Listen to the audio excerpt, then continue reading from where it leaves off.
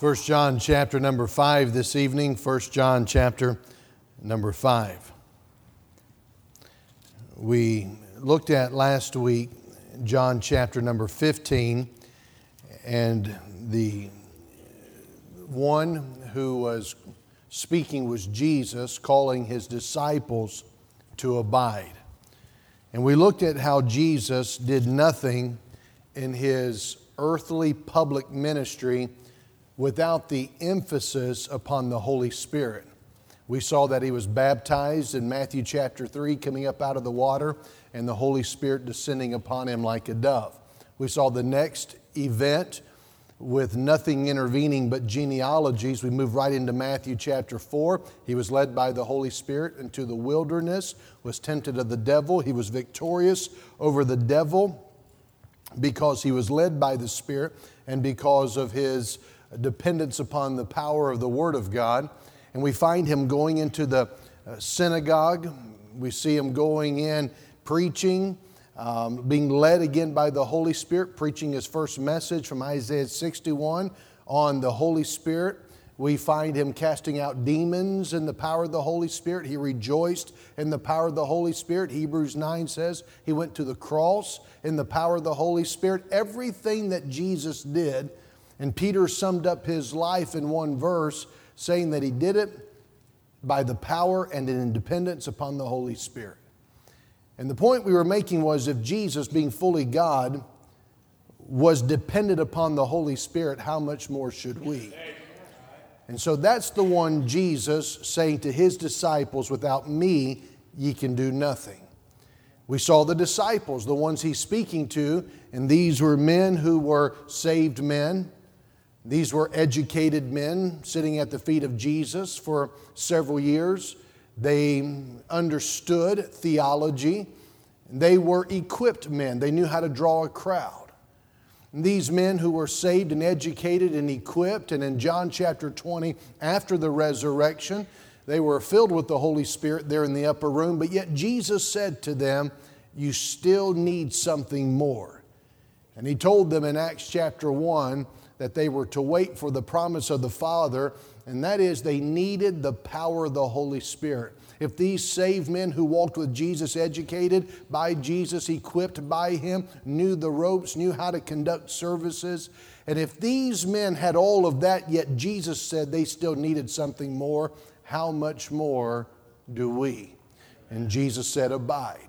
But we saw before we got to abide, he mentioned the need to be clean. Verse number 3 of John chapter 15. And we see it's the same word that we find in verse number 1, purgeth.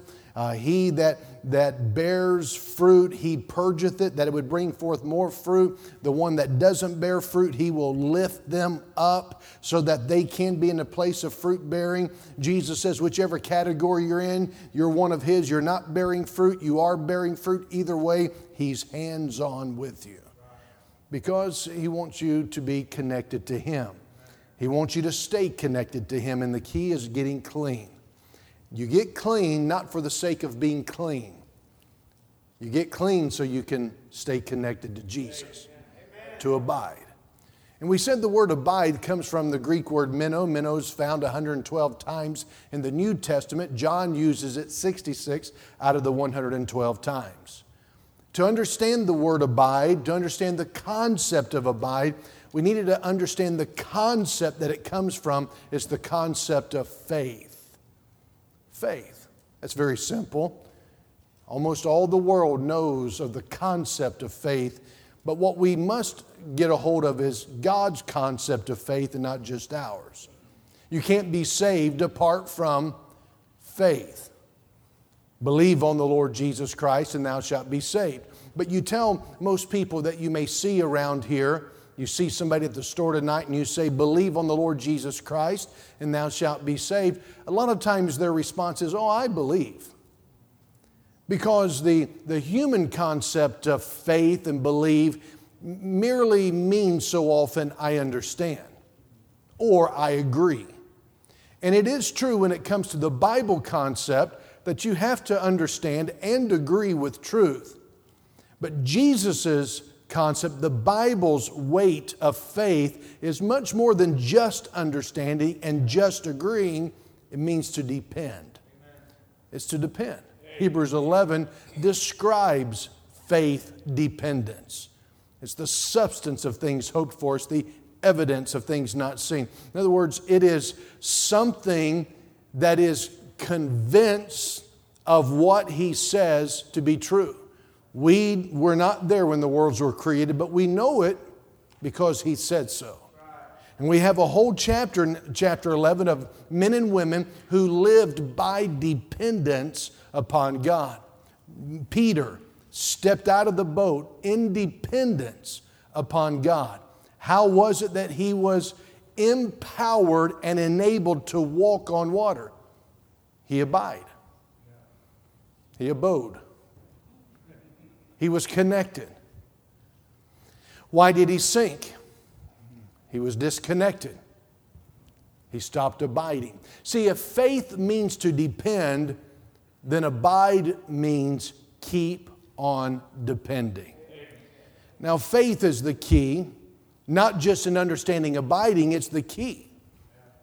Jesus is reminding the disciples in the book of John. The book of John is about believing on Him, that you would believe Him. If you're not saved and you want to read the Bible, read John, the Gospel of John. If you're saved, you want to grow, read the Gospel of John. Because both is about, for both saved and unsaved, is so that we would have confidence in Him. If you're not saved, you need to exercise faith, trust, dependence upon Him to save your soul. But when we get saved, it doesn't end. We don't cease to need to exercise faith. We don't cease to need to make transactions of faith. And so let me look at a familiar passage with you tonight in 1 John chapter 5, because not only do we get saved by faith, but I want us to see that we also receive assurance of salvation by faith. Why is that important? Because we live, Hebrews chapter 11 and verse 6, if you're going to please God, by faith. You can't live the Christian life by faith if you've not entered the Christian life by faith. You can't live the Christian life by faith if you've entered it by faith and you've been saved, but you don't have assurance. And you doubt. The lack of security is going to rob you of certainty in order to be effective in abiding in Him. And so 1 John chapter 5, note with me, verse number 9, if we receive the witness of men, the witness of God is greater. For this is the witness of God which He hath testified of His Son. He that believeth on the Son of God hath the witness in himself. He that believeth not God hath made him a liar, because he believeth not the record that God gave of His Son. And this is the record, that God hath given to us eternal life, and this life is in His Son. He that hath the Son hath life, and he that hath not the Son of God hath not life. These things have I written unto you that believe on the name of the Son of God, that ye may know that ye have eternal life, and that ye may believe on the name of the Son of God. Well, familiar passage to many, great passage for all of us. I want us to see tonight this matter of assurance. I mentioned at OPSAT that there are many ways in which people will look to get assurance of salvation. Many things I've heard that people will do to point to help somebody who's struggling with the matter of assurance. And one of the things that they're doing is they're pointing to evidences that might be in their life. And so if they have an evidence of salvation. They'll point to that as something you can hang your hat on, something that can help you so that you would have assurance of your salvation. I want us to see tonight what I believe to be the infallible, without error, test as to whether or not you're saved. There are lots of tests. There are a lot of tests that have been given. I have a tract in my study that was written by a preacher, and it gives 5 ways to know you're saved. But they're not infallible. They're not error-proof. That's why I think it's very important that our tracts are very clear. I remember years ago looking at a tract rack, and I saw a tract that said 5 things you must do to get saved. I saw another tract right under it that said 3 things you must do to get saved. I thought, well, I'd go with the 3-tier tract over the 5-tier tract if I had a choice. Well, oftentimes we make what God has made to be simple, we make it somewhat complicated. And we're trying to explain it, but sometimes only a saved person can really understand some of the ways in which we articulate what God has ultimately made clear. And so I want us to kind of walk through tonight and jar your thinking, and if it opens up a can of worms, good. I hope we can close it. But let me challenge your thinking. Our thinking needs to be challenged. We saw this morning, we ought to gird up the loins of our mind. We're going to have to uncover the things that have been maybe causing us to run this race and think clearly and think right about what God says. How does a person get saved? By faith. When is it that a person is saved? Often here when it comes to Vacation Bible School, we have neighborhood Bible time. I've been around enough places to where somebody may say something after the fact and regarding the number of kids who got saved, and they will say, I wonder how many of those actually got saved. Well, the Bible has an answer for that. When does a person actually get saved? Well, 1 John 5 told us, when you get the Son. He that hath the Son hath life. Well, that causes us to ask another question. How do you get the Son? Well, there's what the gospel is answering. 1 Corinthians 15:3, Christ died for our sins and was buried and resurrected the 3rd day according to the Scriptures. And the word gospel, verse number 1 of 1 Corinthians 15, Paul says, moreover, I declare unto you the gospel. The word gospel literally means good news. So often I've heard it preached as though it was bad news. Now, certainly there's some bad news in it. Christ died for our sin. Christ died. Sin is the problem. Death and hell is the consequence. You've got to understand the bad news to get to the good news. Christ. Jesus is the answer. You want to know you have Jesus? You've got to understand the gospel. Sin is the problem. Hell is the consequence. Jesus is the answer.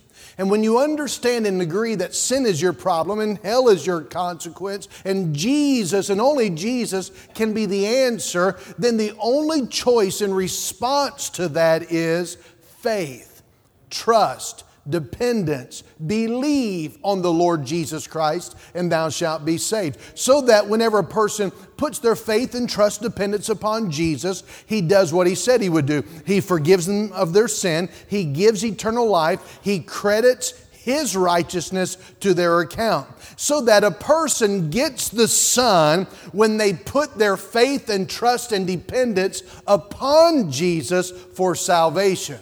So that then he that hath the Son hath life. You don't have the Son, you don't have life. It's pretty simple. When does a person get saved? when they put their dependence upon Jesus. How does a person get saved? By depending upon Jesus. Putting your faith and trust, dependence upon Him. Salvation. It only happens when you exercise faith in Jesus Christ. Someone says, that sounds very simple. Good. Because it is. It's the good news of Jesus Christ. See, religion is about what you and I must do. Salvation is what Jesus already did and what He offers to us as a gift. Now, when it comes to the matter of salvation, that answers the question, how do I get eternal life? How do I get eternal life? The answer is by depending upon the only one who can give it. Depend upon Jesus. He that hath the Son hath life. Salvation answers the question, how do I get eternal life?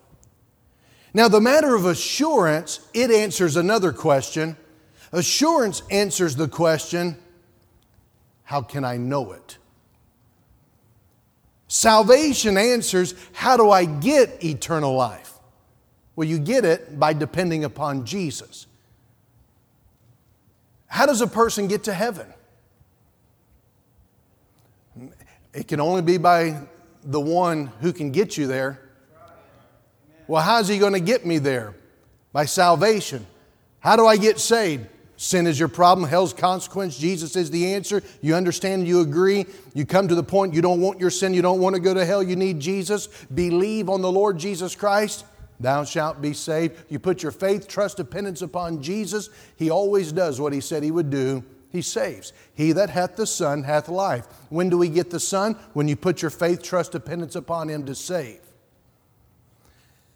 Salvation, how do I get eternal life? By dependence upon the Savior. Assurance of salvation, it answers the question, how can I know it? Look at 1 John 5:13 again. These things have I written unto you that you may know. All right, let me ask you a question. Is it possible to be saved and not know that you're saved?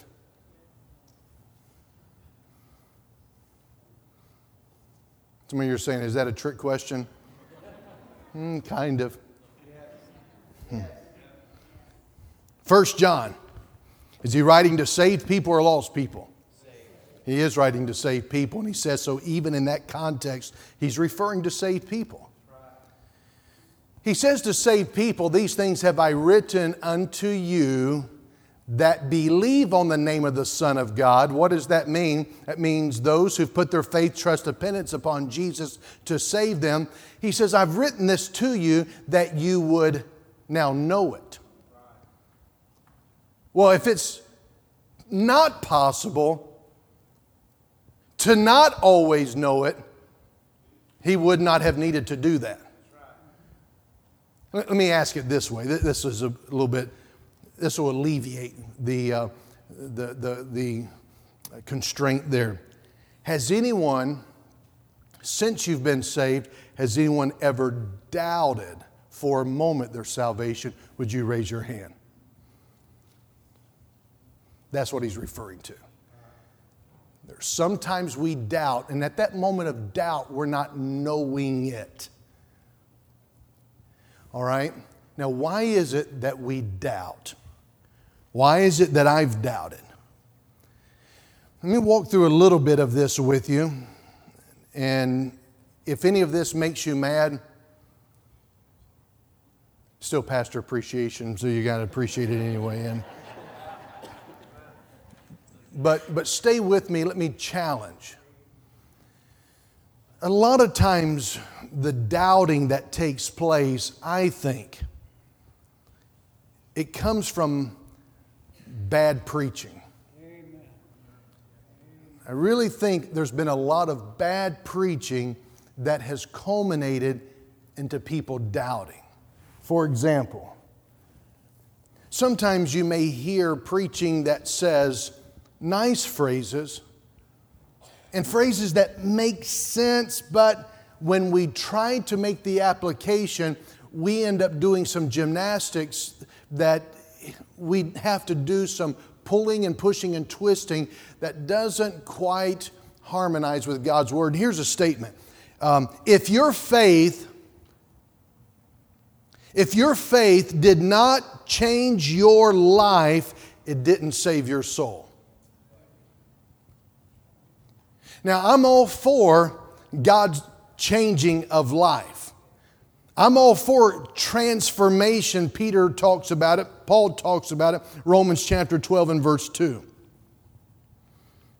But oftentimes what's happening is in preaching is mixing discipleship concepts and mixing them in with salvation text.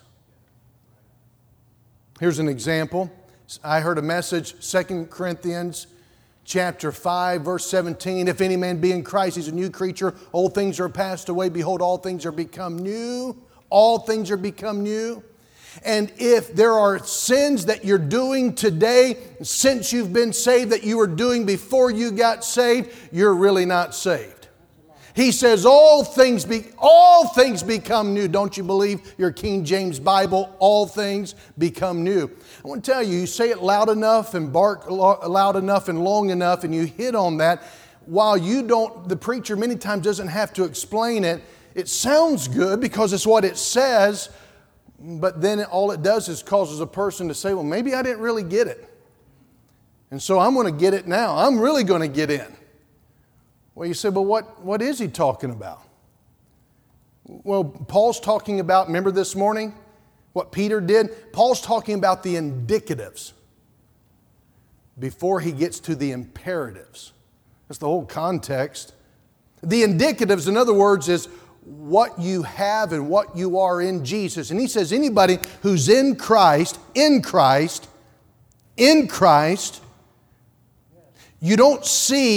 can't see in Christ.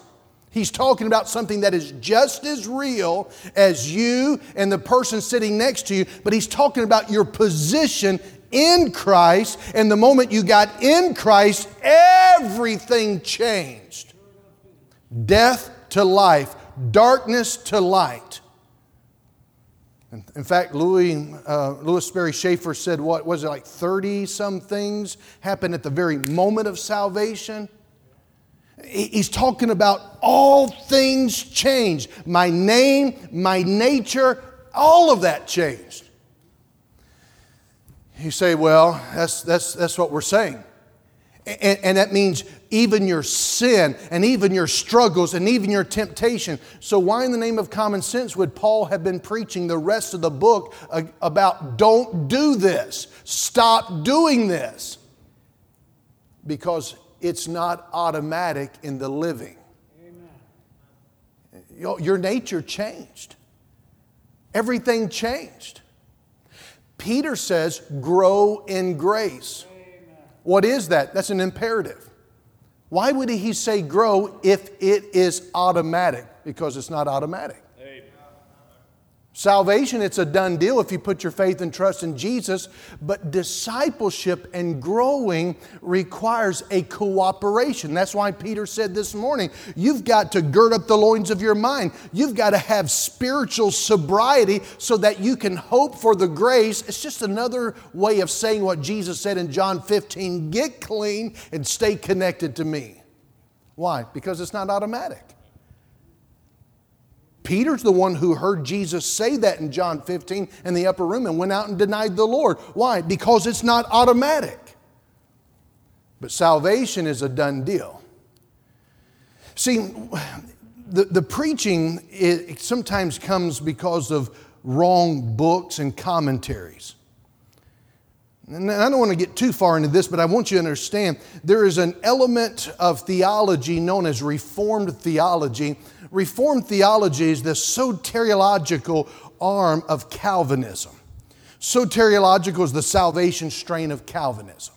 In Calvinism, you have this acrostic tulip, and Dr. Childs has written a paper we gave out in the men's meeting about it. And he gives these 5 points, TULIP, and it begins with total depravity. And he talks about unconditional election.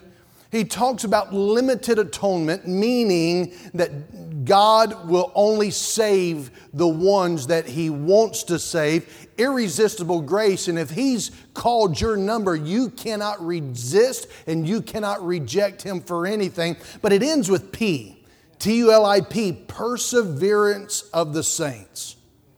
Perseverance of the saints teaches if you're saved, you will live like it.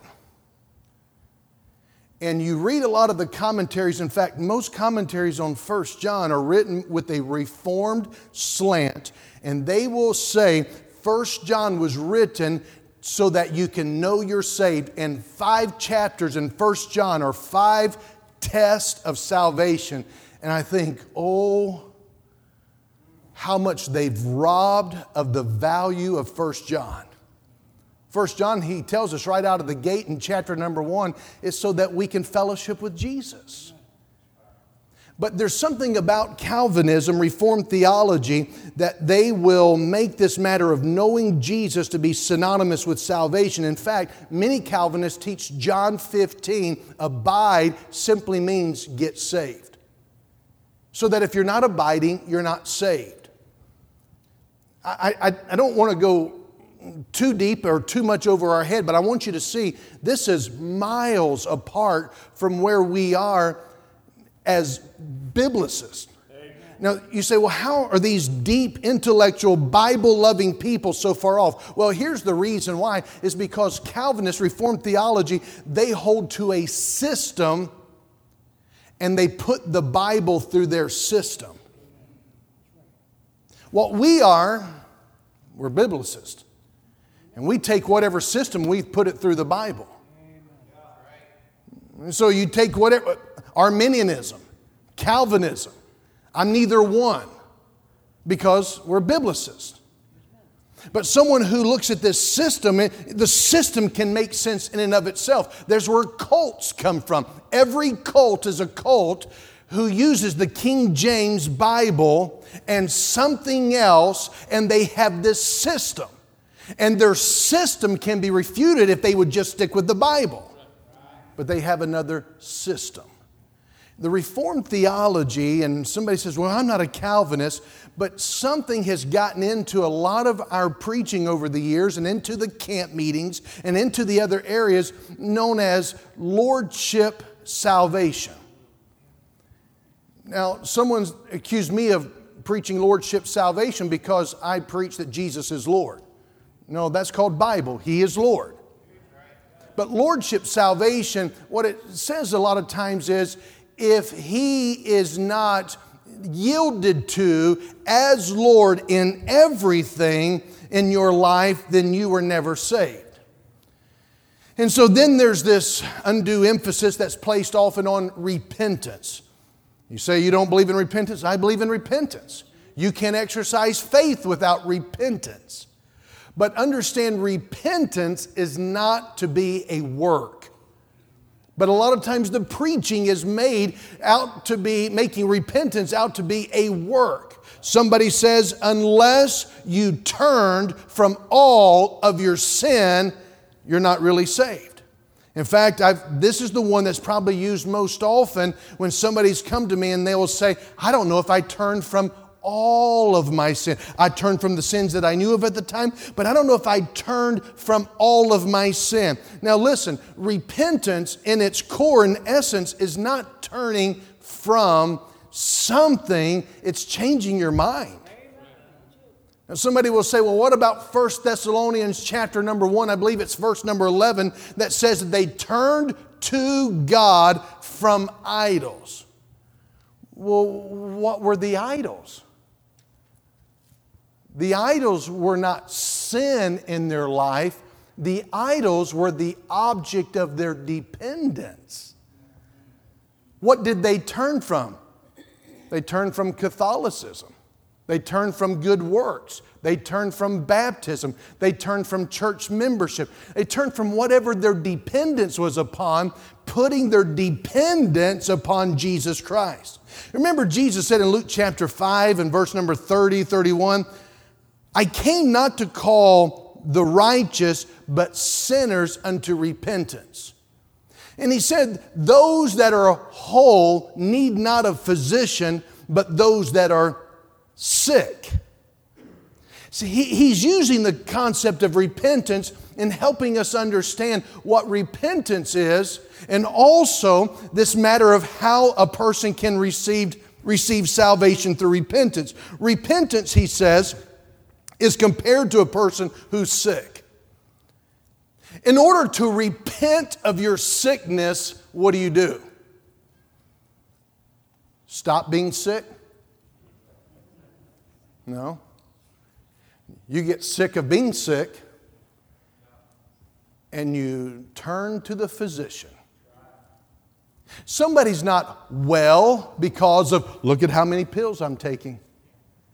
They're not constituted as well because of how many masks they wear. Repentance of sickness is saying, I'm tired of being sick. I'm going to turn to whatever answer there might be. And Jesus is saying those who say I'm fine, I can't help them. Only those who are sick. And when a person realizes they're sick, they repent of that by turning to the physician for the physician to do the work in their life. But see, whenever there's that lordship idea and that emphasis upon, did you turn from all of your sin?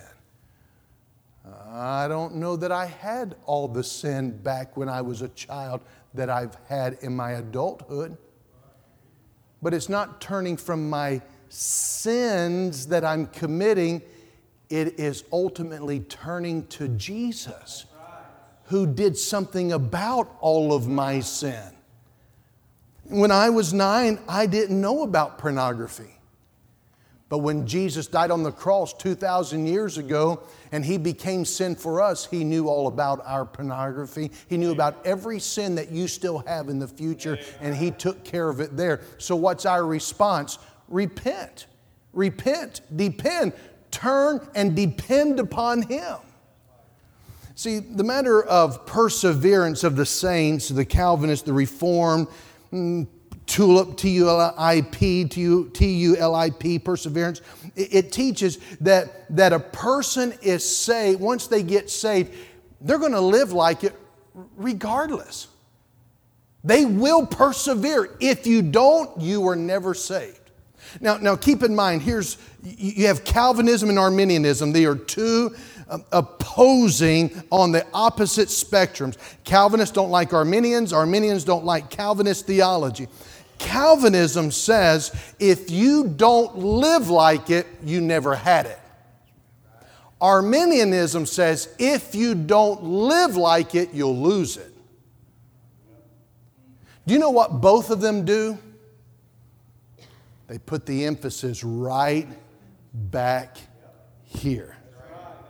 Do you know what Jesus is saying to us over and over and over again? Jesus is saying, come to me. Abide in me. Trust me. See, the focus is upon Jesus preaching. One preacher said, if you've not spent time reading if you've not read your Bible in the last month, you're probably not saved. A person can feel guilty and convicted just by saying things. And the truth is, if you've not read your Bible in the past month, you may not be saved.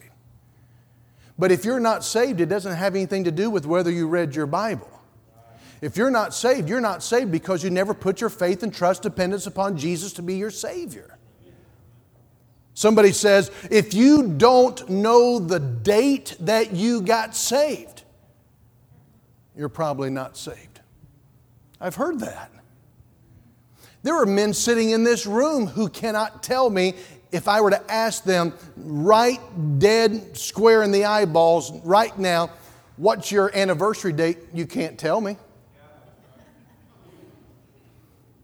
But you're still married. See, being saved does not hinge upon whether you know the date. It hinges upon whether you know Jesus. Well, how do I know if I know Him? Did you ever know sin was your problem, hell was the consequence, Jesus was the answer? Did you ever know that there was a time when Jesus came, died for you, and He took your sin, and He offers you a gift, and you say, I don't want my sin, I don't want to go to hell, I need Jesus, and you put your faith and trust and dependence upon Him to save you? If so, the Bible says, He that hath the Son has life. Yeah. Somebody said, well, I don't know if I meant it enough. When I was 9, I meant it all I knew to mean it. If I could get saved today, I think I'd mean it a little bit more now because I know a little bit more, but I meant it all I knew to mean it. When I got married 26 years ago, I meant it all I knew to mean it as a 25-year-old. If I were to get married today, I'd mean it a whole lot more now, but I meant it all I knew to mean it. He didn't qualify the degree of meaning it. He just said, believe Him, take Him, trust Him.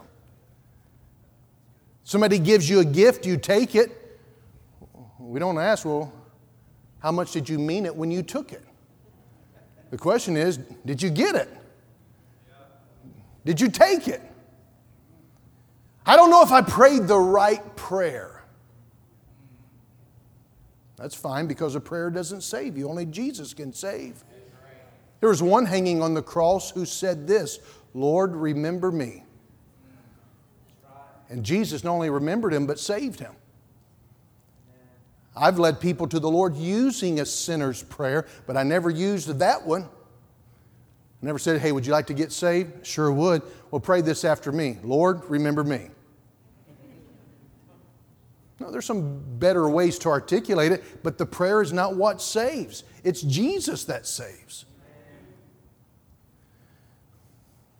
Assurance of salvation is something that many will struggle with, and I believe the ones who struggle the most with salvation, knowing it, are the ones who are attempting to live for God. They want to.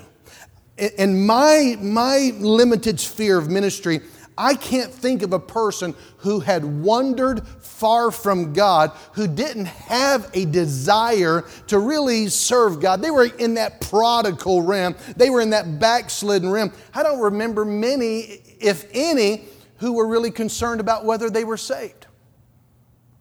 And if they were saved, they could say, here's when I got saved. But it's those who are attempting and trying and working at trying to please the Lord. When they get to that place of sensitivity, then there starts to be this scrutiny upon their life, and the devil begins to work. And how did the devil work his first work with the first creation of God, Adam and Eve? He did it through the subtlety of deception in their life. And he still does the same. And so that matter of assurance will sometimes be a problem with those who are trying to serve the Lord. In other words, there have been many a Bible college student, many who are called to ministry that struggle. I remember preaching in a Bible college one time, and a young man, he was a junior in Bible college. He came up to me, he said, Brother Ingram, he says, I've been struggling with this matter of salvation. He says, I've struggled so many times, and he says, I have asked Jesus every day in chapel, as far as I can remember, Lord, if I didn't mean it then, I mean it now. Please save me. And he said, I wonder if I don't have assurance because I kept it to myself.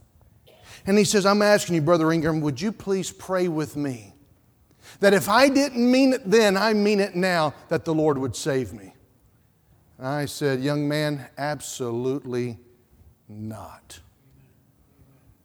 And the reason why is what John told us there in 1 John 5. If you believe the witness of man, if you believe that when the principal says you're now the graduating class and you believe it to be true, if you can believe the preacher when he says, I now pronounce you man and wife, then why can't you believe God who cannot lie? Do you know that it's not a good thing to doubt? Just using that word, that should cause us to say, something's not right. He doesn't want me to doubt. He wants me to discern and know, but this matter of doubting, that's unbelief. Unbelief is the mother of all sin. Unbelief is an insult to God. All right? So how can I know? How can I know? How can you know that you're saved? Go back to 1 John 5 and let's look at it. Verse 11, and this is the record that God hath given to us eternal life, and this life is in His Son. Verse 12, he that hath the Son hath life. He that hath not the Son of God hath not life. Verse 13, these things have I written unto you that believe on the name of the Son of God, that ye may know that ye have eternal life, and that you'd keep believing. Just keep in that place of depending. Abide, stay put. But notice verse 13. These things have I written unto you that believe on the name of the Son of God, that ye may know. Look at me. How does a person get saved? By depending upon Jesus. How does a person then know that they're saved? You ready? By depending upon what He says. These things have I written unto you. You know how I know that I'm saved? Because you're a preacher? Absolutely not. I've known enough preachers. I gave that testimony Saturday morning just a month ago. There in Missouri, a retired preacher whose wife had died. He's gone through certain seasons in his life. And he told me, he says, I've been doubting my salvation. I wouldn't trust the best 5 minutes of my life as assurance of my salvation. You know how I know that I'm saved? Because He said so. Amen. Because He said so. Here's one of my favorite said so verses. Let's go to it. You want to turn to it? Can you do that? John 6 and verse 47. Let's turn over there to it. I get saved by depending upon Jesus. I know that I'm saved only because He said so. Notice in John 6:47, somebody have it? Somebody read it for me.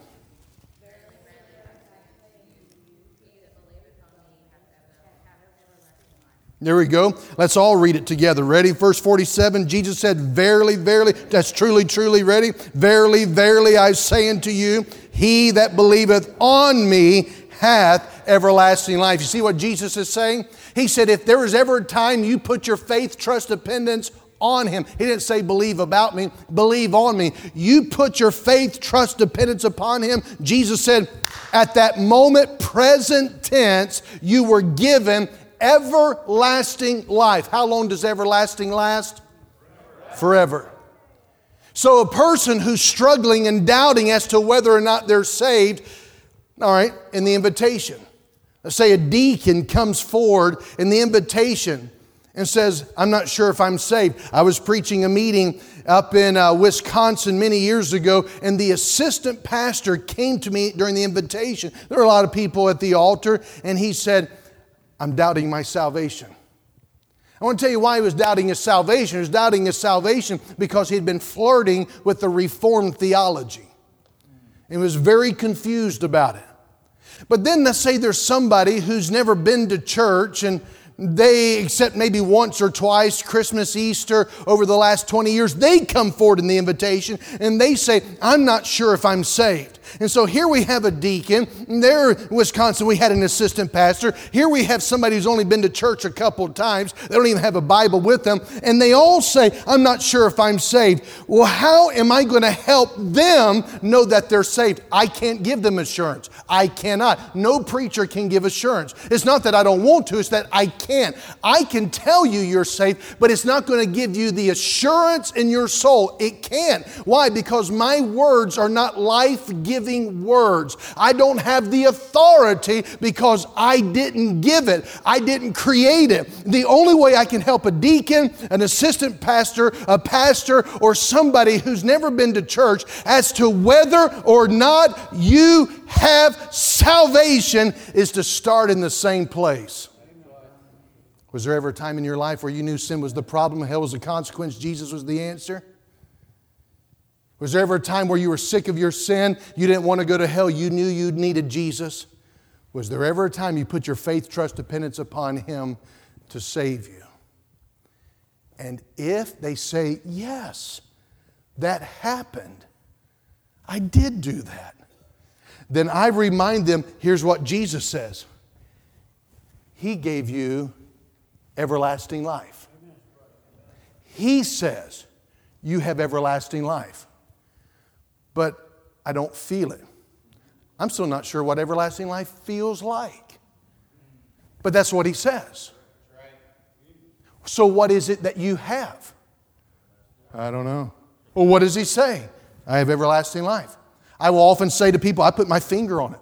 There's nothing magical about the finger, but it helps me. And I'm often telling Jesus, you said it, you said it. You say that I was given everlasting life, which means today when I woke up, I have everlasting life. And if I wake up tomorrow, guess what I have? Everlasting life. Well, aren't you special? No, what He says is special.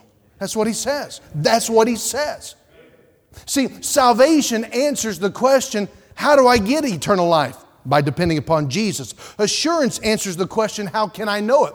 By depending upon what He's written. I can only trust what He says. Now, here's what revival preaching is about. Here's what discipleship is about. It answers the question, how do I live it? But you can't confuse discipleship living with the matter of getting saved.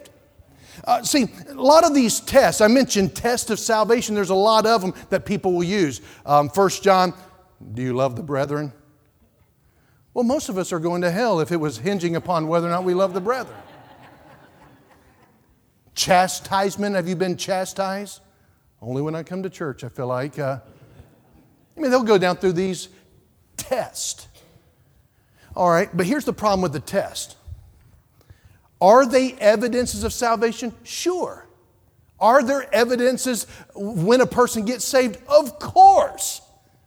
But here's the problem with the evidences or the test to know whether you're saved. They all require a matter of time. So at the invitation, somebody comes, wants to be saved. Larry Mooney kneels down with them, talks to them about their salvation. He comes up and says, preacher, this person wants to tell you something. And I said, well, did God deal with you about something? That person says, yes, I got saved. If you died right now, where would you go? You've heard these questions. They'd say, I go to heaven. If you die 5 years from now, where would you go? They say, well, I think I go to heaven. If you had died yesterday, where would you have gone? They'd say, I would have gone to hell. Are you sure that you are going to heaven? Do you know for sure you have eternal life? Well, I'm not sure. I think so. How, preacher, can I know? And if I were to ask them, well, here's how to really know if this is real. Here's how to know if this is true. Do you love the brethren? And they say, I don't even know who those are. Have you been chastened of God? I don't know what that means. Do you have fruit in your life? Because if you have no fruit, then there's no root. Good preaching, but it's not going to help that person who just got off their knees 30 seconds ago. See, I'm not saying that there are no evidences. I'm saying that whatever you're going to hang your hat on and get assurance, I want to skip the 5. I want to skip the 3. I want to get to the one infallible test as to whether or not I'm saved. And if this test that we're using, if it's not going to help a person who's been saved for 30 seconds, why would I want to use it for someone who's been supposedly saved for 30 years and struggling? Do you know what God uses to help those in 1 John know that they're saved? He says, look at what I've written. And what he wrote is, if you have the Son, you have life. And he said in John 6, believe on me, you have present tense everlasting life. And I can say to somebody who just got up off their knees or come out of the counseling room, if you died right now, if you died 5 years from now, where are you going to go? And they say heaven. And I say, how do you know that? The only answer they can truly give is this one. Because He said so. That's the only answer. What else are they going to say? Well, I've lived a good life these past 35 seconds. No, nothing else is going to work. It's because He said so. See, I understand, however, some preachers and some others are concerned. Well, I'm tired of people claiming to be saved and not living like it. Me too. But that's why the bulk of the Bible is about how to follow Him. That's why Jesus said, get clean and get connected. That's why Jesus said no man should put his hand to the plow looking back because you're not fit for the kingdom. He didn't say you're not going. He just says we're not fit for it. That's why He says that no man can follow me unless he deny himself and take up his cross daily and follow me. In other words, He's telling us how to live it. Salvation, how to get eternal life. Assurance, how do I know it? Revival preaching, discipleship preaching is how to live it. You know the answer in all three is the same? How do I get saved? Faith in Jesus. How do I know that I'm saved? Faith in what Jesus says. How do I live it?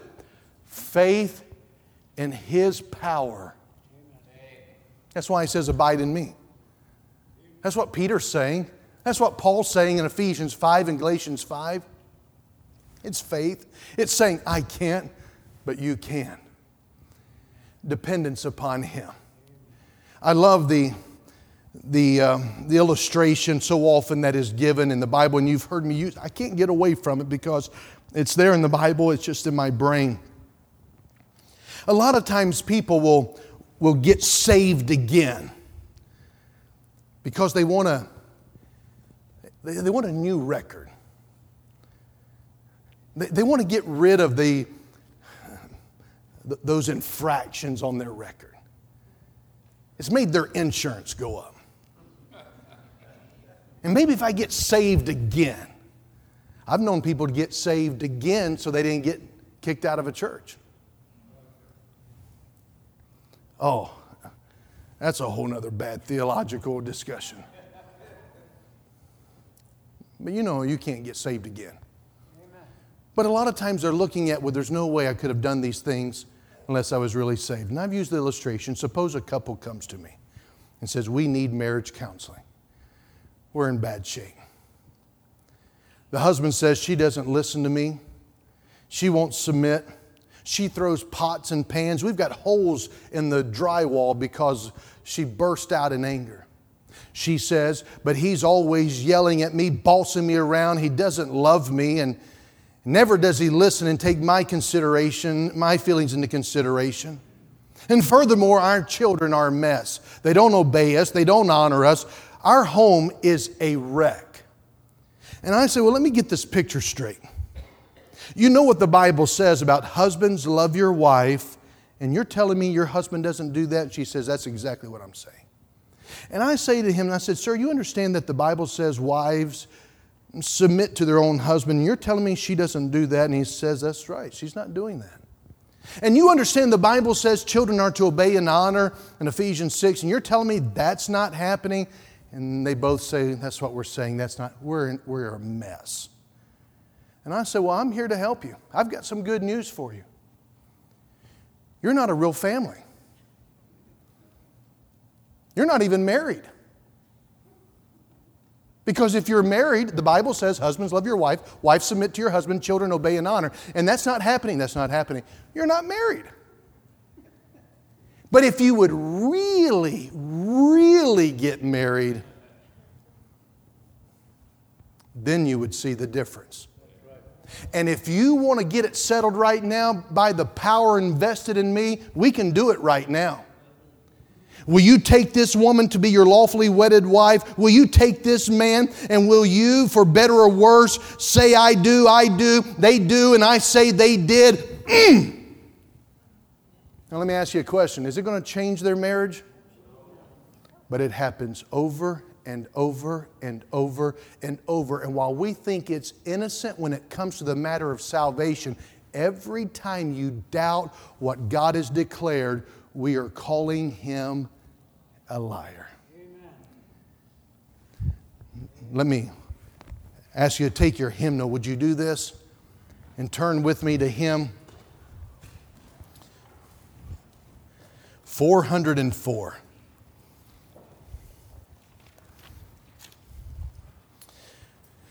My hope is built on nothing less than Jesus' blood and righteousness. I dare not trust the sweetest frame, but wholly lean on Jesus' name. I love the second. When darkness veils His lovely face. Remember we talked about the storms Wednesday night? I rest on His unchanging grace. In every high and stormy gale, my anchor holds within the veil. I love this one. His oath, His covenant, His blood support me in the whelming flood. When all around my soul gives way, He then is all my hope and stay. When He shall come with trumpet sound, oh, may I then in Him be found, dressed in righteousness alone, faultless to stand before the throne. Why? Because on Christ the solid rock I stand. All other ground, all other test is sinking sand. All other ground is sinking sand. It's enough. Whatever He says, it's enough. Well, we want people's lives to be changed. So does He. We want marriages to be real. But if we have a new marriage ceremony every week for you, it's not going to change your marriage. And going through the getting saved part that's ever so simple is not the answer. Look at it. Figure it out. Did you put your faith and trust in Jesus? If you did, depend upon what He says. If you didn't, trust Him. Let's stand together, please.